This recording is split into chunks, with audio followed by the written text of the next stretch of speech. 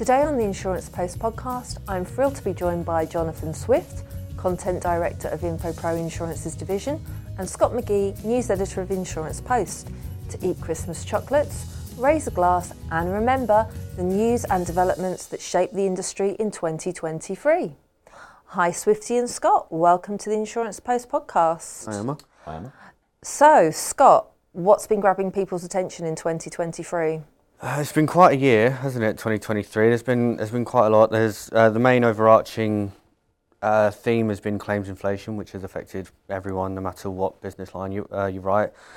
We've had the potential of new players such as Tesla, and then the developing story of players that have already come come into the market, such as Amazon and Sky. And we're going to be keeping a look at those at 2024. There's been a few data hacks that have happened, such as Aon and more recently Sabre. Artificial intelligence really came to prominence in the latter half of the year. There have been whispers, but it really kind of started to come to fruition and become a main part of the conversation. There was a lot of build-up throughout the year for the FCA's implementation of Consumer Duty at the end of July, and then finally there's, as there always is, there's lots of M&A activity. Most recently, the big one that we've heard about is market study in Ardonagh. At the moment, at the time of recording, we're still waiting for FCA approval on that, but that's definitely one to watch, especially coming up in the new year. Yeah, you never know. That may arrive early with Santa Claus this Christmas. It might do, but it's been a non-stop year for us at Post. Definitely. And Swifty, obviously we've put out lots of lists this year. What grabbed your attention? Well, Post Power List. Yes. Obviously made a return this year in Yes. 2023. We had 40 people there, the runners and the riders and movers and shakers in the market. If you look forward to next year, it'll be interesting to see what the developments that Scott just talked about, how that probably reflects on the list. I mean, there are people like, Alan Valance is obviously disappearing. CFC will have a new CEO. Obviously, we announced the list at BIBA, and as soon as we released this, Steve White has told everybody that he was Liam and Graven Trudgell. Obviously, ultimately, he's taken over his role. So again, there's been those changes. Heather Smith, she was in the list. She's obviously leaving LV. She's going to AXA PPP, so that might have a knock on her position. There have been changes. Claudio has left AXA's UK business, Tara. So it'll be interesting to see if Tara, like with kind of, Graham and Steve, whether there's kind of a replacement there. And I suppose, in terms of the kind of move of people who are in the list or new entrants, last year the list came out at a time when Direct Line was in a bit of flux, as been mentioned. So, we know Adam's going there, Adam Winslow from Aviva. Obviously, he'll be picking up the baton quite soon when we start putting this list together, but, the results will come out if they're good, and if he starts talking the talk, I expect him to make a go in the list.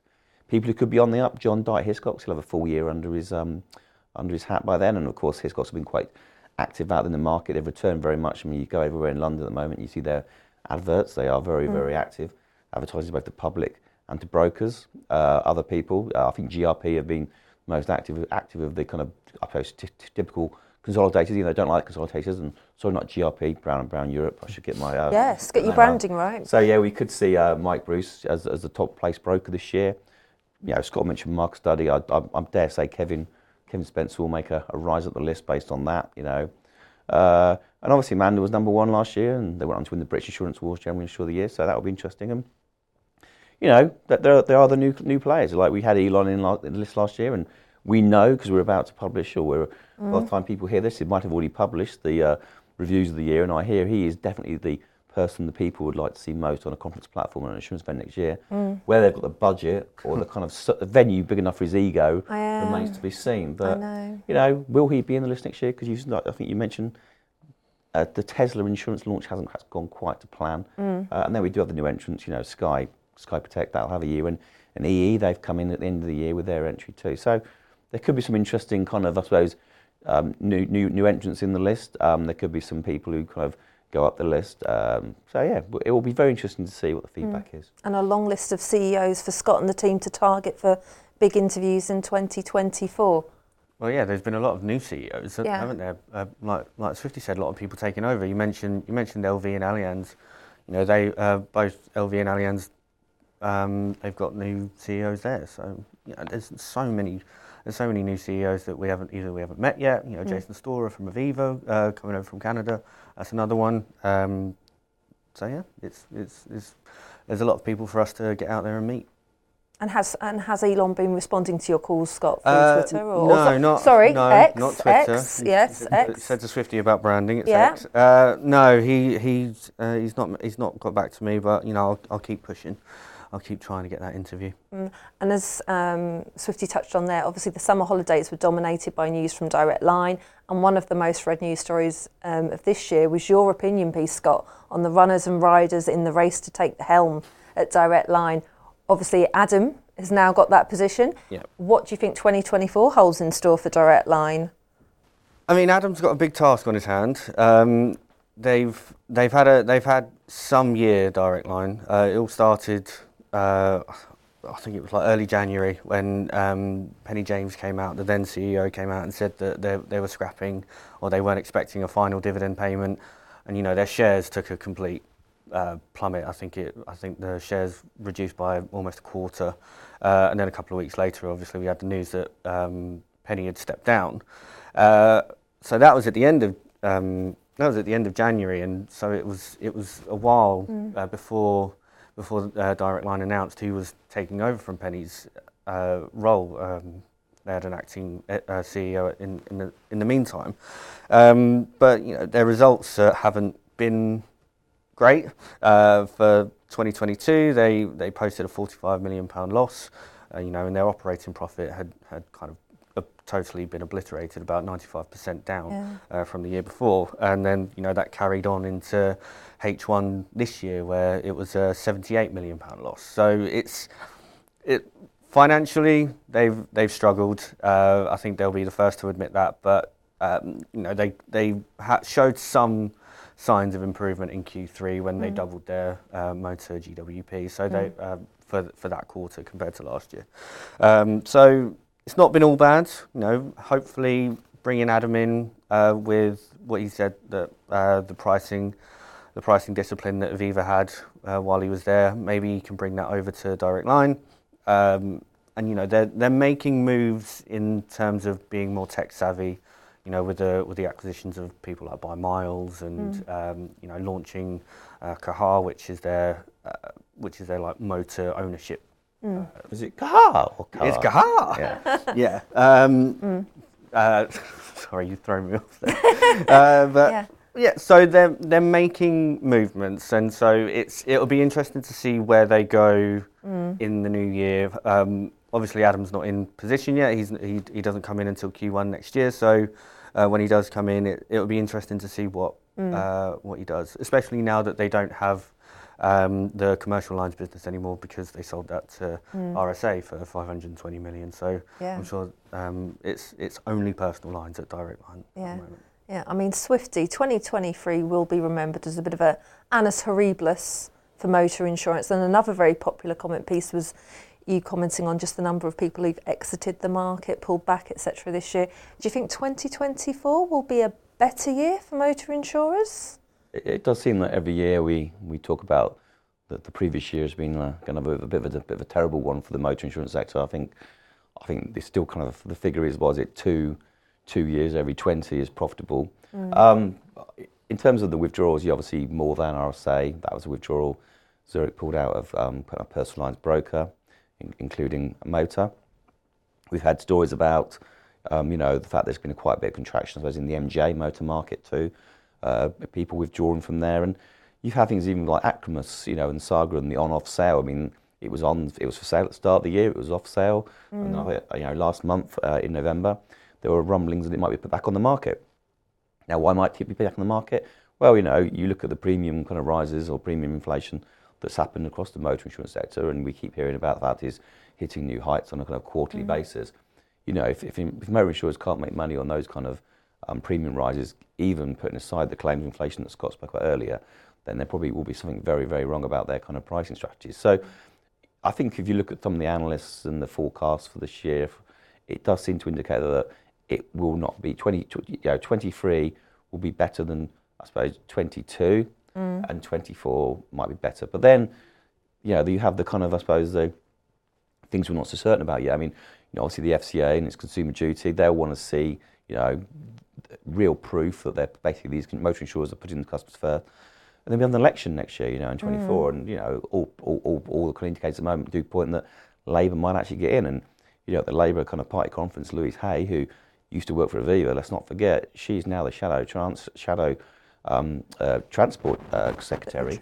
Yeah, she made some big noises about the fact, the motor insurance sector is basically ripping off customers. So, again, we don't know what's coming down the line, but I'm sure it'll be very interesting if there is an election, an election come kind of Q3 this year, and it might go earlier, who knows. But, going into 2025, I think the motor insurers will be looking at what a Labour Party government, if they are elected, does in and around that, and if Louise does kind of follow through on some of her promises. And so perhaps biting their nails nervously, depending on who wins the general election. As ever, yeah. Yeah, general insurers biting their nails now. I mean, once again, Insurance Post's data and rankings have caught the industry's attention. Scott and Swifty, what were your key takeaways from the lists this year? Well, I'll start with a non-list list, I suppose. Okay. The British Insurance Awards always features heavily on our kind of best read of the year, and I'm sure the readers out there and the viewers and the listeners always want to see what Swifty does for the kind of the shortest video. Obviously this year we did a kind of bake-off theme, highly amusing, and my acting skills were definitely... Are you going to give a revelation on what you're going to do for the 30th anniversary video? Okay. But yeah, that was very highly watched, of course, and also the video announcing all the winners is always very, very, very well regarded too. And as you say, this year, for people who don't know, it is the 30th anniversary of the British Insurance Awards. So yeah, we're going to be going bigger, better, and obviously the big question will be, what will Donna Scully be doing to kind of outdo last year with her kind of Irish dancing on stage? Can we get a whole troupe of Irish dancers on stage with her? I think there's already a thing to get Bewitched as the band next year. Well, this is it. I mean, if anything, as her backing act. So yeah. Oh yeah, definitely. Scott, what did you make of some of the lists? I felt it was interesting to see for like the top 100 insurers, just seeing what the big players are doing in terms of where they're trying to grow and what they're doing in terms of a lot of companies seem to be simplifying their business. Direct Line are only going to personal lines, and then on the other side of it, you've got RSA who are selling all their personal line stuff, only going commercial. Yeah. Aviva are kind of looking at areas in which they can grow, and they're Dave Martin, since he's come in, has kind of spoken to us and said about where he sees growth in that, and I'm sure Jason, when we get an opportunity to speak to him, he'll tell us where Aviva are looking to grow. It seems that insurers are being a lot more kind of ruthless and seeing what areas that aren't really working for them, and they're making better, and they're being a bit more proactive in terms of what's not working, what they want their brand to be known for, and they're working towards that rather than trying to be a jack of all trades rather than and a master of none, realistically. And I think, as you touched on, there's been a lot of movement at the top, but there's been a lot of movement across the industry in terms of people moving from one company to another. A very popular list this year was the best insurance employers, and we had like a record number of people take part, share their views on what was good and not so good about where they worked, and people kept on referring back to the list, possibly as a check in terms of should they stay or should they go. And do you think that'll be very much the same in 2024, that we'll get even more people sharing their views on their employers and checking our list? Well, I do think, I think you consistently see that insurance companies are coming out, on a kind of weekly, monthly basis, basically bigging up kind of things they're doing internally to basically improve, either the kind of lot of their staff or improve the cultures within their organisations. And I think that kind of come through in the fact that, we see on year more people kind of take part in that. And, we probably hope that there are more 5-star employers within that list, and that people are actually coming forward and actually are really liking working for their businesses. You don't want to see, insurance companies coming off badly in that. You want them to be positive feedback. So yeah, it will be interesting to see. And again, I know that we'll be soon putting out that survey together, and we'll be looking at what we did last year and whether there are some new questions we might be asking them, moving forward. But like you say, in terms of staff moving, it takes one person to move, and then you see a number of other people move from one organisation to another.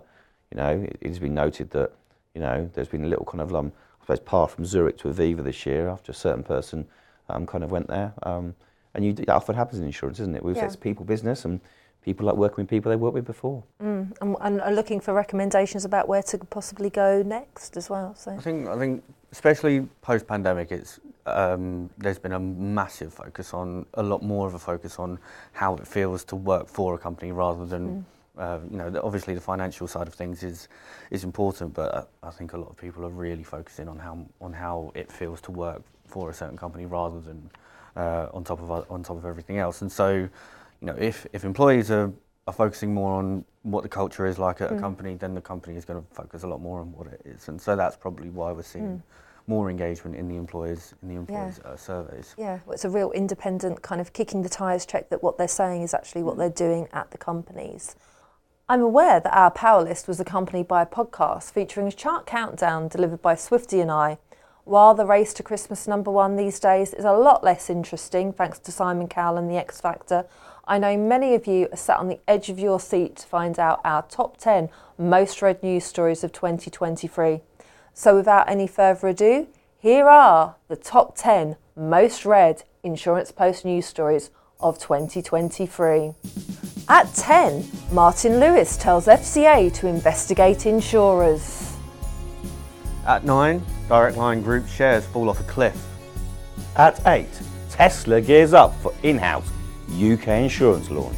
At 7, why the potential market study Ardonagh retail merger makes sense. At 6, insurers ready for hundreds of Luton Airport fire claims. At 5, Liberty Mutual faces fresh wave of BI court battles. At 4, Saga Hacker releases more customer details, including Knighted Actor. At 3, Covéa puts jobs at risk with company restructure. 2, Aon hit by Russian MoveIt data hack. And in first place, as close to a supergroup lineup of Band-Aid proportions as you're going to get in a headline this year, is Allianz and Intact pondering Aviva takeover. That brings us to the end of this episode of the Insurance Post podcast, and given that I can hear sleigh bells in the distance, almost 2023. I'd like to thank Scott and Swifty for joining me and the whole of the Insurance Post team for helping to make the 183rd year of this publication the biggest yet when it came to the number of people engaging with our content. But most importantly, we would like to thank you for reading, listening, watching, sharing and commenting on Insurance Post content in 2023. We hope you'll do more of the same in 2024 when we'll be back with more episodes of the podcast. Until then, this is Emma Hughes, Jonathan Swifty Swift, Scott McGee, signing off, and the three of us would like to wish you Merry Christmas and a Happy New Year.